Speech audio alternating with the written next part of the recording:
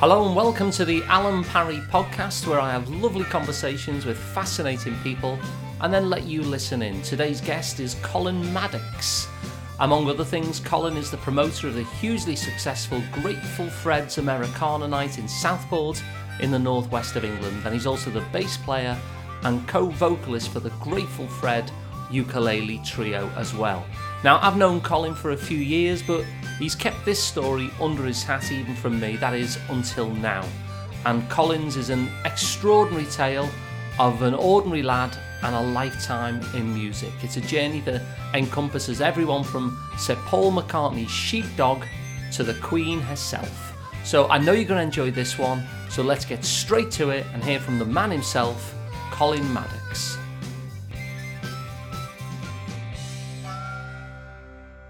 Okay, well, welcome, Colin. Thanks very much for being on the podcast. I'm really pleased to have you as an early guest.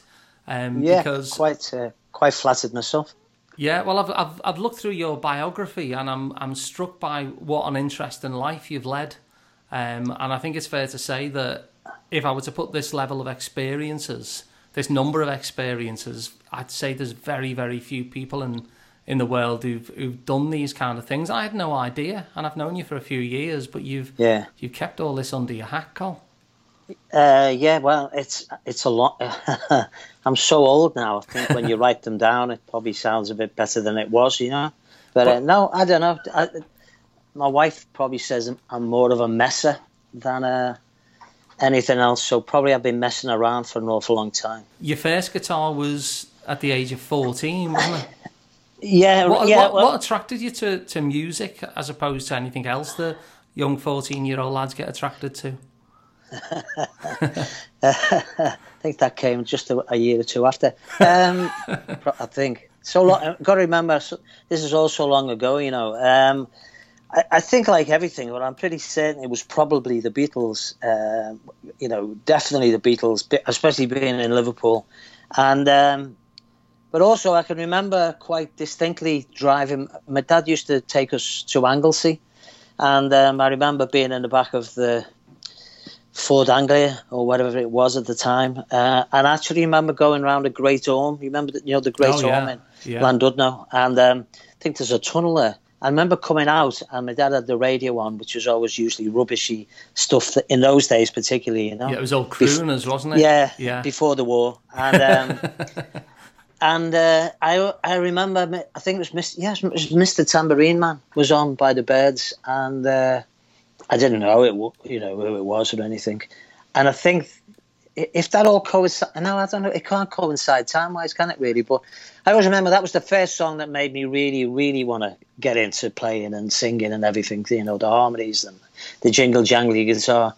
But I think I bought the guitar prior to that, maybe, and went under the bed. You know, the way I always did. You played them for a while, your fingers hurt like hell because the strings were about an inch off the thing. You know, bought it from Hessie's. From famous Hessie's, yeah. Yeah, what was the guy's name there, you know, and I can't think of his name. Everybody who lives in Liverpool who bought a guitar from Hessie's will know the guy's name. And Jim Gretty. Right. Jim Gretty, and I was with my mum and dad, and it was a £5 guitar from Czechoslovakia. Yeah, a hideously, I think it was painted brown, you know, it wasn't a. And he played Freight Train, you know, like sort of fingerstyling. Yeah, and said if you try hard enough, one day you'll be able to play this. Did you? So when you bought the guitar, was this kind of like a fancy, and you didn't know how to play it yet, or had you borrowed a mate's guitar or something like that? No, didn't. I hadn't. But there was a lot of guitars. I went to the Institute, the Liverpool Institute in town, which is now Lipper. Yeah. And I was in the bottom stream. You know, it was a horrible school if you weren't in the A stream. You know. Yeah. So I was in what they call the remove, I think. And I think they just wanted to remove you from the school, basically, you know. Right. So you were sort of left to pretty much to your own devices a lot. So there was a lot of guitars. Yeah, you know, kids were buying guitars and bringing them in. So I probably messed around on one. But Paul McCartney and George Harrison both went to the same school, didn't they? They did, yeah. I think George Harrison had probably left the year I joined, if you know what I mean. Yeah. And I think Paul left a year or so before, and. That's probably where I picked up a guitar and then decided I wanted one, you know. Yeah, and within 2 years you were in your first band. Tell us about that. Well, I left school, and I wanted to be a musician then, even though I was no good particularly. You know what I mean? And my dad was in business, and I remember, I wanted to go to art college. Yeah. But he said, "You're not going to art college. These were the days when you did what your dad said, really."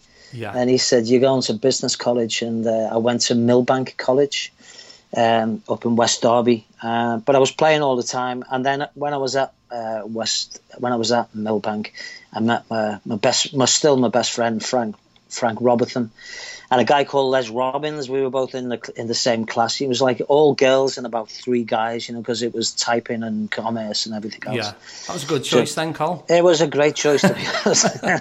Although we were dead shy, used to go red every time anybody looked at us, so it was not that good for that. But we had guitars, and although Les and I had guitars, and Frank wanted to be a drummer, or he wanted to be in the band, and he couldn't play the guitar, so okay, you play the drums. And because we couldn't afford anything like that, he bought a pair of bongos, a set of bongos, So, and we were called the Buffalo Band. Yeah. After the Buffalo Springfield, we just thought that was a great name. And they used to have a show there for all the students called a Muserama, Mrs. Clark's Muserama. So we put our name down, and we did that one, Morningtown Ride. Oh, yeah. By the New Seekers. Oh, no, by the Seekers, not the New Seekers. The old Seekers. The old Seekers, yeah. The original Seekers. And we did that, and that was our first... and God knows what it sounded like, but it was your parents who came, so you could sound rubbish, you know what I mean. So did you gig a lot with them, or was it mainly like the school stuff? We did gig a lot, actually, because it was in, at the time there was a lot of gigs, a lot of places, pubs and we never got paid anything, Yeah. And I played. They started I maybe started a folk club at Millbank, and I remember the first performance I ever did. I was so embarrassed and shy, and I actually played with my back to the audience. So you were performing with your back to the audience, Col? Yeah. It just seemed a sensible thing to do because of, I was petrified. But as I say, I don't know what pretense I actually used to convince the audience, what audience that there was, that this was a good idea. But I got past it. And then I suppose after that, maybe I just realised that you can't get very far, with your back to the audience. I suppose they must have thought it was like some really mystical guy, Well, yeah. There's probably a buzz around Liverpool about this band where they perform with their back to the audience. It could be. Maybe they thought it was like performance art or something. Yeah. It was a statement, But how have you got over the stage fright? It's a common thing. So any musicians listening in will be like, "Well, I get that. I get that myself."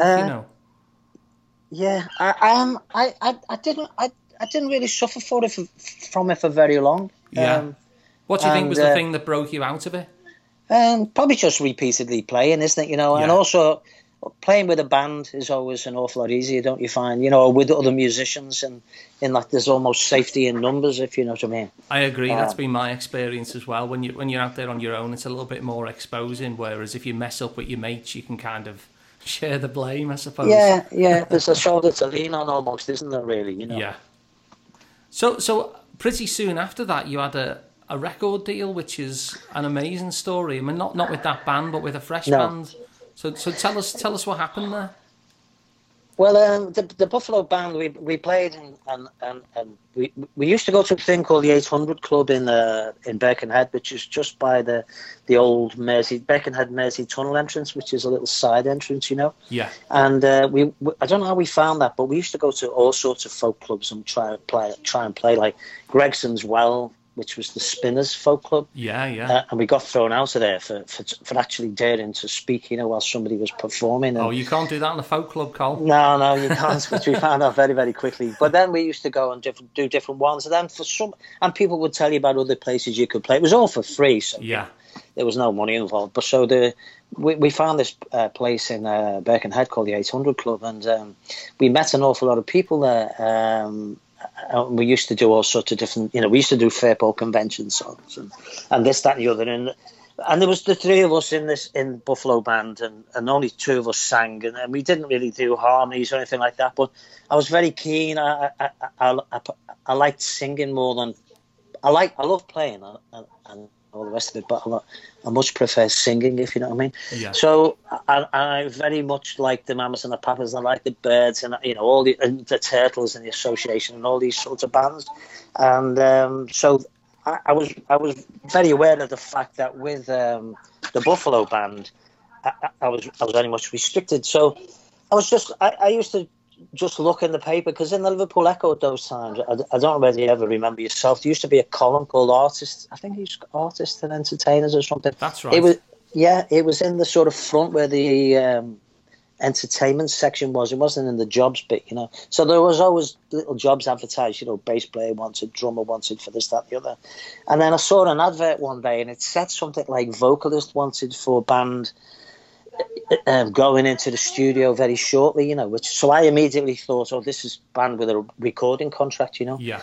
And in those, sounds like it's 100 years ago, but in those days there was none of this, mobile phones and internet and everything else. So what year are we talking about with this? 1900 and Frozen to Death. Don't want to say, it'll make everyone realise that I'm about 100 years old, but it was in the late 60s. Late 60s, yes. So I'm 98. But you actually wrote, and it said, box number. So I wrote, and about a week later, I got the phone call from Norman, who was the leader of the band at the time, and he told me about it. And essentially, what it was is that he had it was him and two girl singers. One was Val, who was his girlfriend at the time, and the other girl was called Kathy, who eventually transpires a long time afterwards was Sporty Spice's mum, or is Sporty Spice's mum. Ah, okay. But wasn't at the time, obviously. So anyway, Norman told me about them, and he said they were essentially looking to be a 4-part harmony band, 2 boys, 2 girls, which I was thrilled to bits about. And would I audition for them, And the idea was that they were going in the recording studio when they were ready. So there was nothing official and, no recording deal or anything. But Norman had these plans and visions, which was, was really exciting, especially when I was, 17, 18 at the time, So anyway, they came round to my mum's house in the front room and auditioned me, And I remember I did a song called Morning Glory by Tim Buckley, and then a song called Valentine's Song. And I think, finding out a bit later, that Norman wasn't very convinced, but the 2 girls thought I had a half-decent voice, So, and probably because nobody else either auditioned or nobody auditioned that was any better than me, I got the job. They phoned me 3 or 4 days later and said, you're in. So I was. Cool. How did that feel? Amazing. I was dancing in the street, so to speak, because it was my first real band, if you know what I mean, because the other band I'd been in, we'd formed, and then we started rehearsing. We used to rehearse in Norman's mum and dad's house in Beach Dean Road in Anfield. So how did you find out that Norman wasn't so keen initially? Did he tell you this? No, he told me afterwards, What did he say? I think he was delighted to tell me. No, became good mates, I stayed with having dinner, my wife and I and Barbara and Val, and Norman and Val. And this is what good mates do, isn't it? Good mates wind each other up, yeah. Yeah, rip into each other, don't you, really? So, but it was good, and we started rehearsing. He's a very hard taskmaster. If he hears this, he will agree with me, But that's what we needed, It's we used to rehearse maybe 3 nights, 4 nights a week at his house, to get the songs, because it was 4-part harmony. So, and the other thing about harmony, and you're probably aware, unless you're all singing the same, the phrasing's the same and the consonants are the same and the vowels sound, it sounds awful, because you're coming in. Yeah, and that's one of the hardest thing about recording, when you do a record and you sing your own lead vocals, if you're harmonising with yourself, you might sing it note for note correct in terms of pitch, but you're all over the place in terms of the phrasing, so you have to do it again anyway. It's really difficult.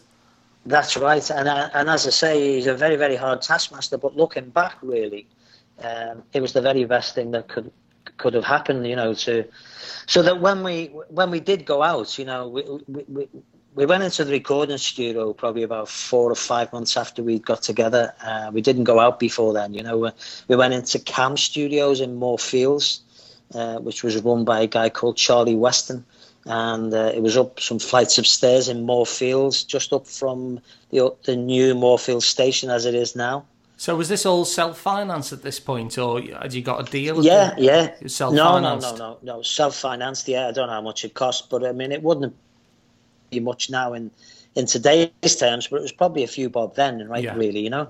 And we went in and did, I think we went in and did 2 songs, or maybe 4 songs, probably three originals and maybe 1 cover, you know, to show what we could do. How long did that take you, the recording session? They can't be long, you know what I mean?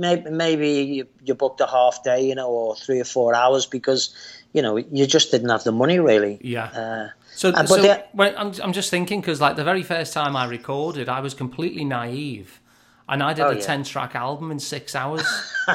And in my head, I was thinking, well, how long can it possibly take? It's only 3 minutes a song. That's right. But bands spend months and years, don't they, in the recording studio? But it wasn't like that in the 60s, really, was it? No, it wasn't. I mean, it certainly wasn't for us, because, you know, we couldn't have spent any more money than we possibly had. And Charlie Weston, who ran it, who I can just about visualise now, obviously was a businessman, you know. And he was probably, I might be getting it wrong, but he was probably in about his 50s, maybe his 60s, you know. I think an awful lot of musicians would have used Camp, because Amazon wasn't around then. It was basically, but of course, to me, who'd never been in a recording studio, it was amazing, you know. Just the fact that it was in Moorfields didn't really matter, you know. It was just amazing. I'd never been in a recording studio, never really rehearsed myself on a thingy, you know, played back.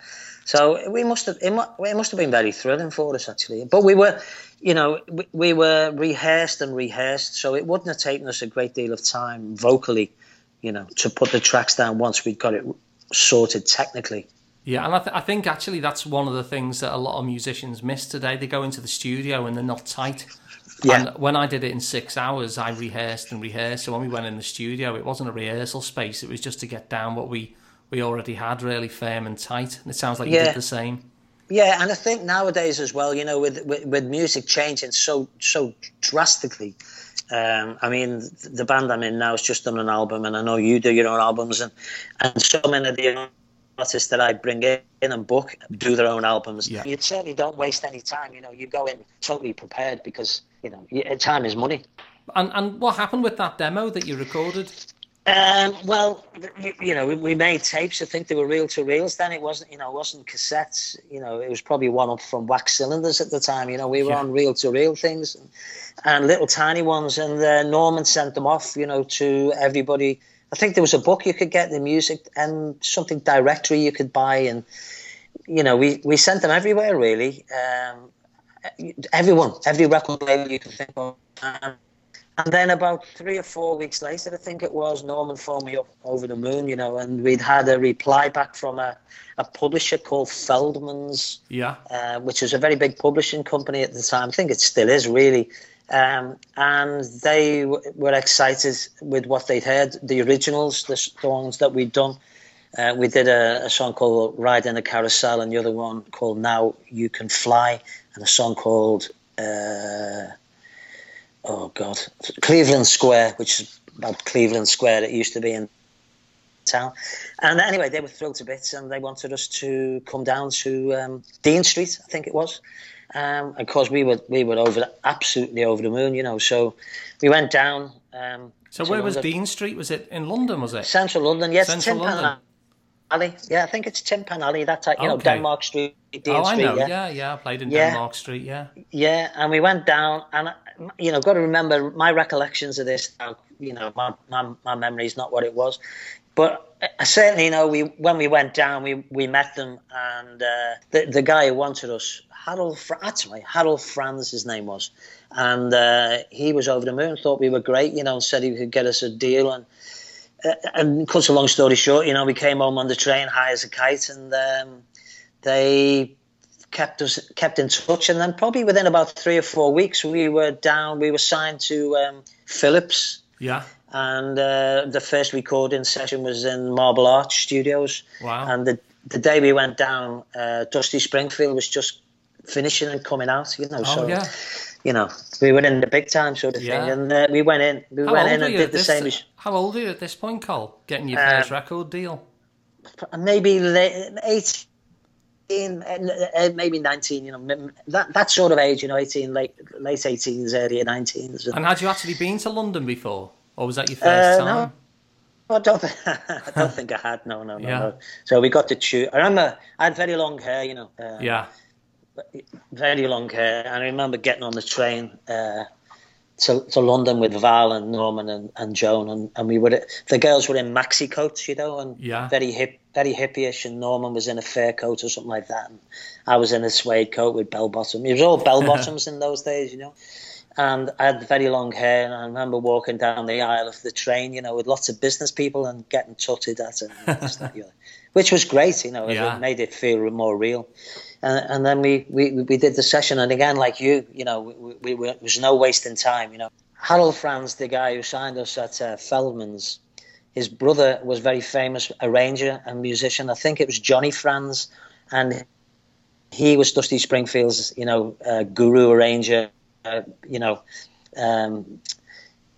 guide, so to speak. So I think I don't know whether Johnny Franz took the session that we were on, but we did the two songs in the one session. You know, the A side was "Ride in a Carousel" by Norman, and the B side was "Now You Can Fly," and it was all harmonies. You know, and we were absolutely thrilled to bits. You know, to be honest with you, in those days, I don't think we even got a playback. You know, I don't think they played it back to us.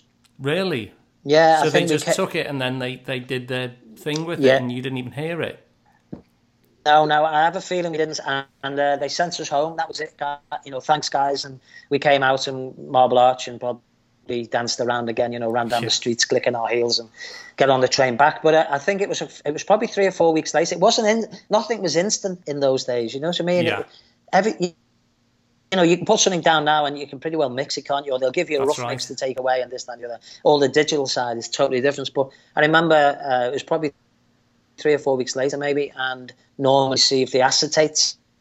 And they were acetate, you know, which was like shellac, I think it is, maybe. So what's that? I've still got... What describe that for us. Well, you know, it's not you know, it came out on vinyl. Obviously, the records came out on vinyl. Yeah. But they didn't put it down on vinyl. They put they call it acetate, and it was like a very hard plastic. As I say, I've still got copies under the stairs of the. I think they sent us a few copies each, so I've still got the original. You know, and of course, when we put it on the turntable, we were. Well, you just couldn't believe it, could you? You know, because they'd put echo. On it, and you know, all the things that. You know, you wanted it. It sounded like a record. Do you know what I mean? Yeah, you felt like you were proper. Yeah, proper. Yeah, really proper.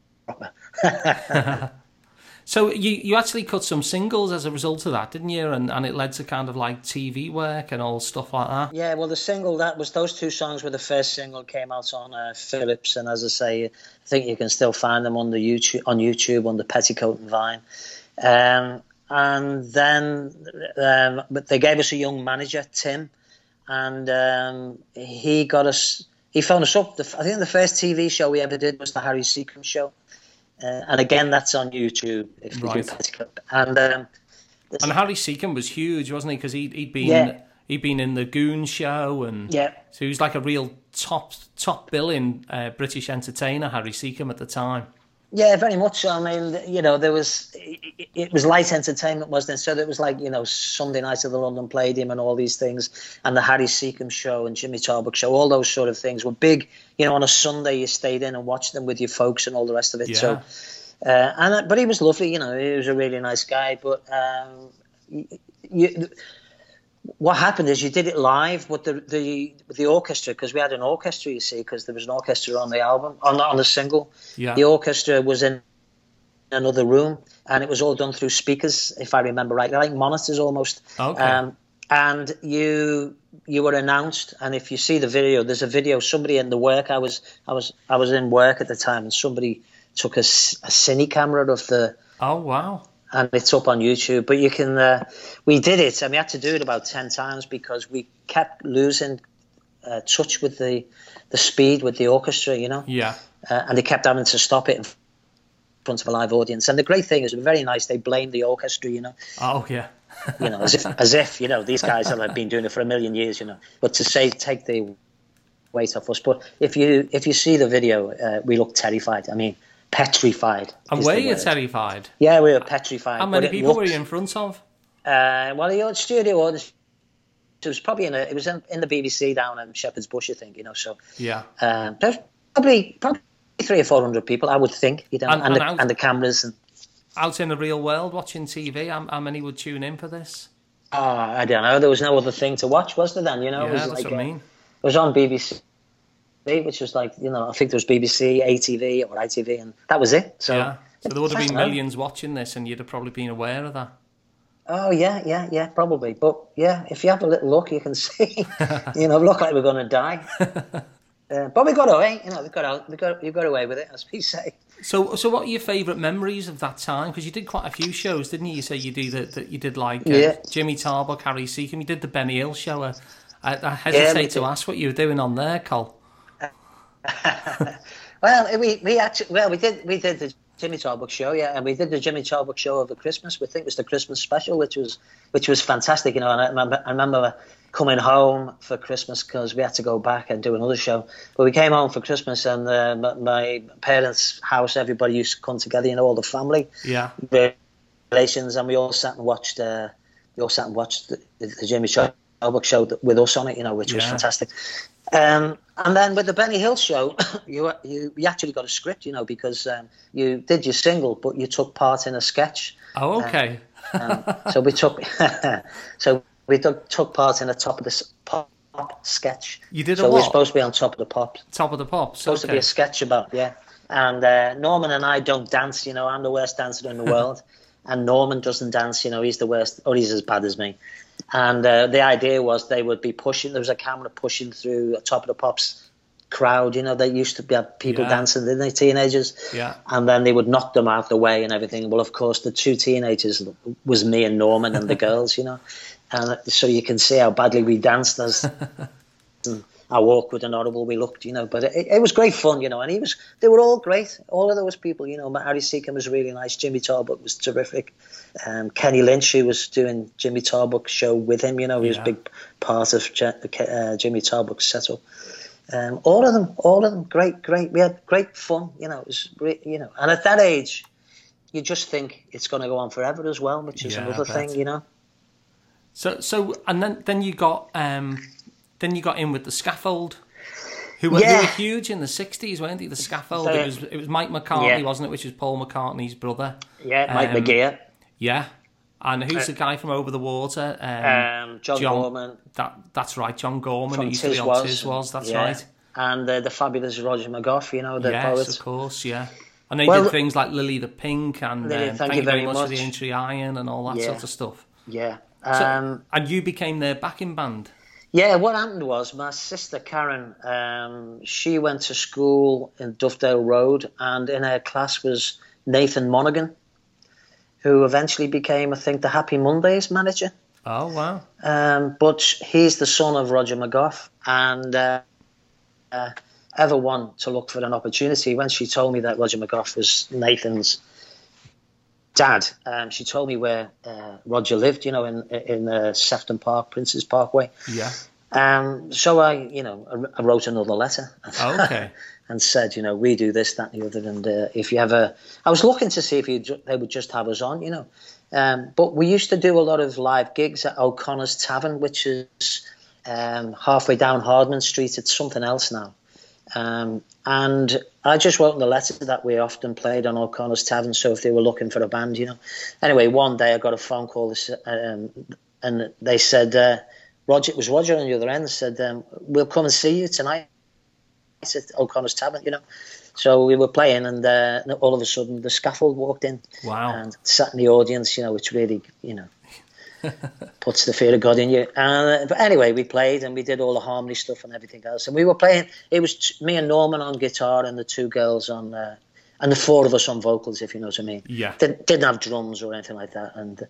But at the end of it, they said, would you consider, coming on tour with us and playing with us, backing us, sort of thing. So we did. And we used to go and rehearse at over the water in Heswell, which at Paul McCartney's dad's house. Oh, really? Bungalow, yeah. So you were in Paul McCartney's dad's house? Yes. There's a what did they say? 6 steps away from somebody famous, but I think they say, don't they? Everyone's 6 steps away from. Yeah, but you're 1 step there, Col, really, well, aren't you? We're a bungalow away. We were a bungalow away. Yeah. And I think it's a long time ago, but I'm sure his dad was Jim, wasn't it? And I'm sure we met his dad and his stepmom. And the other thing I have a memory of, and this might be delusion, but I'm certain it's one day we were rehearsing there, and a big dog came in, a very skinny dog, big dog, Yeah. And his mum or stepmom ran in and chased it out and said, Martha, out. Ah. And apparently it was Paul's sheepdog that they were looking after, which... Martha, my dear, maybe. In your mind, then, you think, Martha, my dear, don't you? Yeah. That's what you think. I wonder if it's the same one, If it's named after the dog, yeah. Yeah, or if it's just me, mixing everything up, really. But I always remember driving back through the Mersey Tunnel in my beat-up old Anglia, thinking to myself, it was almost surreal, I'd just been in Paul McCartney and Mike McGee's dad's bungalow, and and the Beatles were still massive, well, they're still massive now, aren't they? You know what I mean? But for me, and Norman and Val and Joan and whoever, it was such a big deal, really, because there was mementos around the place, and I think they actually offered us. They had loads of duty-free cigarettes. That seems to stick in my mind, Yeah. Benson and Hedges, and I think I brought 200 cigarettes back, that they either Paul or Mike had, because there was just loads of cigarettes in these cupboards, I think, So I mean, I don't smoke, but I think I brought them back from my dad. But it was a big thrill, at that age. Oh yeah, I can imagine. And then you went on to play the Royal Variety Show, which is. It's always big, but back then, Col, it was enormous, wasn't it? It was a much bigger thing. Like you say, there were very few TV channels in those days, and this was kind of the pinnacle, wasn't it, of the entertainment year? Yeah, that's right. Well, what it was, we did a lot of touring. Well, we did quite a few tours quite a few gigs all over the country with the Scaffold. What we didn't realise, we thought we were going to be staying in hotels, by the way, but down on the train with the Scaffold, which was great fun, because John Gorman is hysterical, John Gorman, he just has you in pleats all the time. So on the train, it was like it was a whole show, Yeah. But we did the show with the. So were you not staying in hotels because you dropped out? Then what happened? Well, we thought we were going to be staying in hotels, but we were playing at the students, in Cardiff or whatever. We used to sing "Lily the Pink" and "Thank You Very Much" with them and everything. And then halfway through the show, they asked for anybody who could put the backing band. So the idea was that we slept on the floor of any students or any kind person in the audience. So, we got a rude awakening. So okay, you're doing hotels. So you're doing a gig, and at this point when you start playing, you've no idea where you're staying that night, and then halfway through the gig, you're then offered up to the students' generosity. Is that basically how it worked? Yeah. They would say, anybody can put the band up, and we ended up wherever we ended up. And as I say, because it's so long ago, I can't remember half the places we ever went to, But and then we did things like Newcastle. There was an arts festival. We'd go up there, and sometimes we'd stay in apartments and flats, But it was just great. It was great fun. But what happened was that they were opening the second Mersey Tunnel. Is it the Kingsway? I always get confused, Col, but I know the one you mean. Yeah, and they were asking all famous Liverpool musicians. Well, obviously they couldn't get the Beatles, but I think they had the Searchers and Jerry and Jimmy Tarbuck, and of course the Scaffold were at the height. So the Scaffold were included. So the Scaffold then asked us if we would do it. So whereabouts was the variety show that year? Was it in Liverpool? Yeah, it's in the Empire. Okay. In front of the Queen, and I've still got the program. They did a program, and the great thing is the Scaffold actually mentioned us in it. So it's not just the Scaffold; it says the Scaffold and Petticoat and Fine. Yeah. And I remember the night; it was great. We went and had a drink in Mar Edgerton's, I think. Oh yeah. And you had to, we had passes to get through because there was crowds outside, because of being the Queen. Yeah. And then we rehearsed and everything, and we had to, they rehearsed us bowing, to the balcony bit where the Queen would be. Oh no, the Queen was at the back, in this circle at the back, Okay, so you have to rehearse your bow. Yeah, all that stuff, And we were playing with Ken Dodd as well, and the Diddy Men, they were big parts of the show. And the Diddy Men are these kids, little kids with big tyres wrapped around their waists, and the costume to make them look fat. So, is that how it works, is it? Yeah, yeah. Oh, well, that's I've learned something new there. I didn't know that. Just in case you'd ever asked, Yeah. And but when we were playing, by the way, you could see the Queen. You sort of, well, I certainly felt it good. You felt you were in the presence of somebody. Yeah. And then at the very end, when we all came back on and bowed, everyone comes to the stage and the curtains closed, and then you had to get up the stairs to the first floor somewhere where the Queen was going to meet people. Yeah. But we couldn't get past the Diddy Men on the stairs because there was Diddy Men everywhere. And they were just jammed, I think. There was Diddy Men jammed up the stairs, and you're trying to kick Diddy Men out the way, but by the time we got to the top of the stairs, it was too late. Yeah. The Diddy Men did for us, It's interesting, actually, as well, because after this, you ended up being in the band of someone who's kind of a personal hero of mine, John McGrath, who, for those who don't know... I only got into him quite recently, actually, Cole, because I read his book, A Good Night Out, and it's basically about radical working class theatre and how it should work. And he was, I'd say, I don't know, probably over the last 40, 50 years, say, he's been the biggest voice in radical theatre in this country. That's right. You had Joan Littlewood and Ewan McCall, and then he was the next wave, and there's been nobody like him really since. And you were in his band, weren't you? Well, we were in his... We were in this what happened was he ran the 784 That's right. theatre company. Yeah.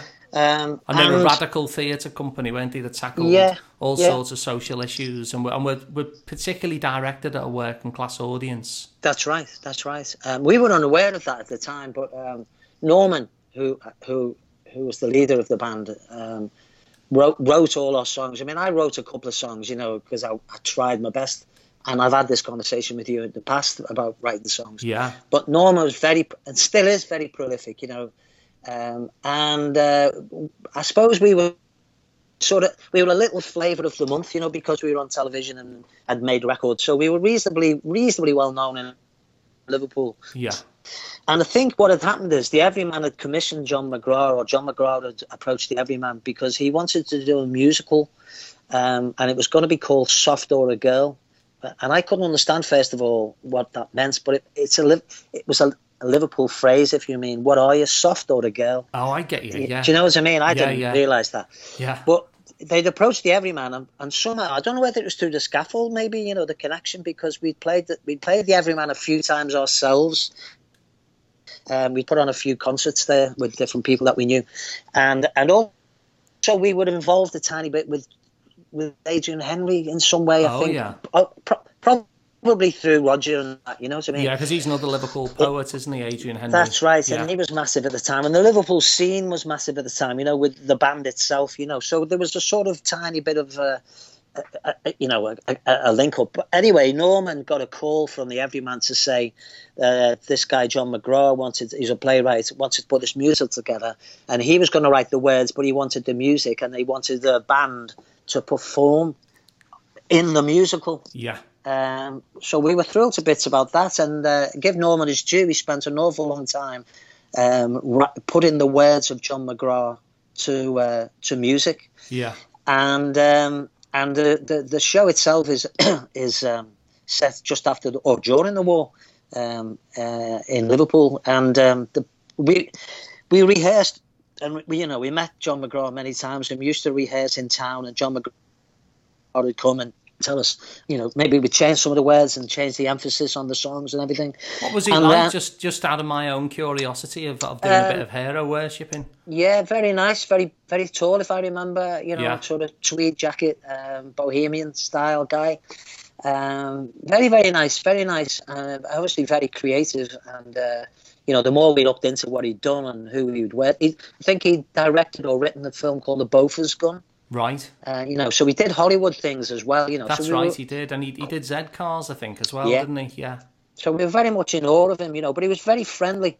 And then we rehearsed all the music, weeks and weeks. And of course, rehearsing the music in isolation from the rest of the play and the dialogue, you couldn't make any sense of it, And then we would then start rehearsals in the Everyman. And Alison Steadman was in the Everyman company then. Yeah, and she's a really huge actress now, isn't that's she? That's right. Yeah. And she was, she was just a bit older than us at the time. Roger Sloman, another great actor who was on all the time. Lots of people who've gone on to other things. I just can't remember them all now. But we met them and we started to rehearse with them. And of course, then you're in the theatre for the first time. I'd never been in a theatre. And before the rehearsals, they do those crazy warm-ups, where somebody mentions an animal or a tree, and then they all become trees or they all become animals. And like four of us would be sitting there going, these people are stupid. This is stupid, Actors this is are not weird, going to work. Oh yeah, actors are weird, But then, the rehearsals then became, full rehearsals, and we, as I say, we were on stage all the time because there was dialogue, and then there was a song which was part of the dialogue. Well, this is what he tried to do, didn't he? He tried to bring a narrative to what would be kind of. And I remember in his book he talked about this social club in Chorlton cum Hardy, somewhere in Manchester anyway, and he was talking about how it was basically like a variety night, and that's what he tried to bring, didn't he? Which is no doubt why he wanted a band there, because that's what people expected on a good night out. That's right. I remember the dress rehearsals and then the final rehearsal, before the opening night. Or we did a preview, the way they do, where the press come and everything else. Yeah. And that was the first time that we had sort of taken it all as one, if you know what I mean. And it was great. I was really excited by it, but I thought, what the hell are an audience going to make of this, if you know what I mean? And then we did the first night, and it was full, and at the end of we finished the show. Finished, and there was like a silence, and then the place erupted. It took my breath away. It went down an absolute storm, and we were just gobsmacked by it because we just didn't know whether it was going to one way or the other. We weren't theatrical people in any way, shape, or form. And then the Echo and the Daily Post the next day, and the Guardian and the Manchester Guardian, it was all like the reviews were fantastic. So.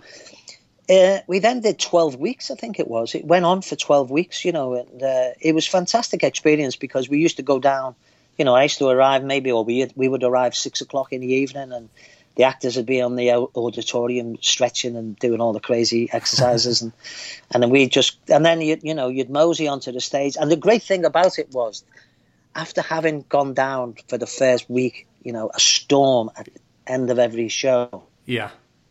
You just couldn't wait for the end of the show because that was your reward, Yeah. It was like you just knew what was coming, that it would stop and then the place would go balmy. And did you notice in being in the show, because the thing he's well known for is that he kind of changed the demographic of people who went to the theatre while he was involved. It was people who didn't normally go to the theatre were coming in droves to the Everyman to see John McGrath's shows. Did you get that sense that it was a different audience? Yeah, I did, and that's because the Echo, of course, were great, supporters of the Everyman and of the show. So, lots of ordinary people, so to speak, if you use the word ordinary, as you say, people who wouldn't have gone probably went because it was a musical, and they called it a rock musical as well. So that helped, And they've been doing that ever since, haven't they? They always have the rock and roll panto.